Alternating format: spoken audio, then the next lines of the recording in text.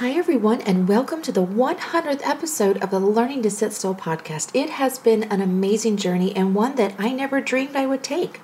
I thought I would share the story of how this podcast began, and it might surprise you where the inspiration came from. If you have read my About Me page from my website, you may know that I do enjoy watching some Hallmark movies, particularly the mystery ones. As I was watching a new episode on a woman who hosted a podcast, the idea came to me that I could do that. I was in my final year of college and had all the equipment to record, edit, and publish audio, so I put it on my to-do list. But with graduation so close and preparing to look for a job in my field, plus a move, I knew that it would be some time before I could actually start the project. About 6 months later, as the holidays were starting, I began actively pursuing the idea of launching a podcast.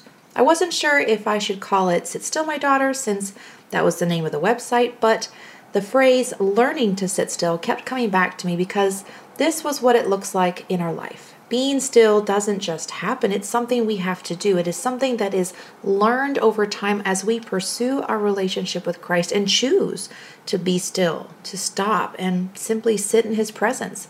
This was my desire for the podcast, to be a place of encouragement and remind others that there is power in the quiet place, to challenge all of us to seek the Lord above all else, to have hearts that are fixed on Him.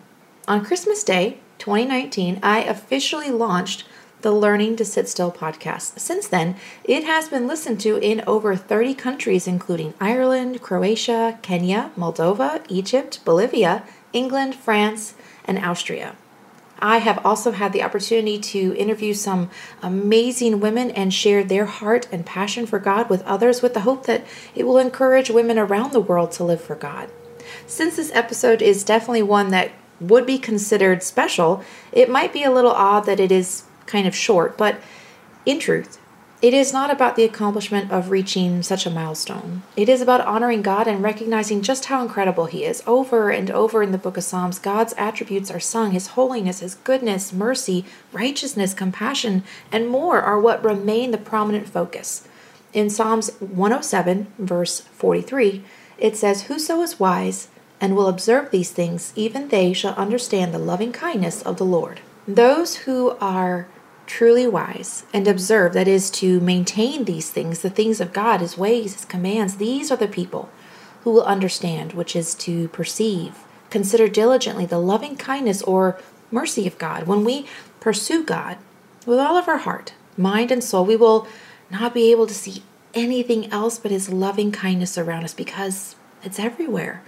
But how does this begin? It starts by learning to be still, to purposely carve out the time to spend in His Word and silencing our souls before Him so we can hear His voice. My friends, that is my desire for you, that you would realize just how important your quiet time is. It is the only way we can know Him. And the more we know Him, the greater our confidence and faith in Him becomes, because we will understand that He is always good, that there is nothing that can harm us, and that His love for us is greater than we can ever fully comprehend.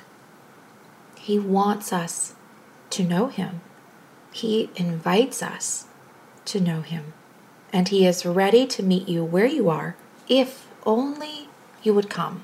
Remember the prodigal son? He had to make the choice to go to his father. He didn't know that his father had been waiting every day for him. He didn't know that his father longed to have him come home no matter what he had done.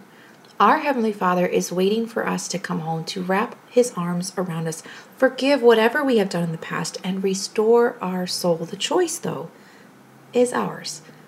Can I encourage you to make your quiet time a priority? I promise that you will never regret those moments, and your soul will be refreshed and renewed, ready to face whatever the day brings.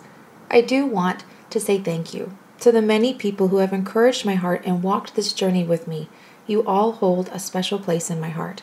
I pray that we all remain focused on the one who loved us so much that He sent His Son Jesus to die for us, allowing us to know Him and inviting us to come into His presence. May we be women who pursue God above all else and have a heart that is fixed on Him.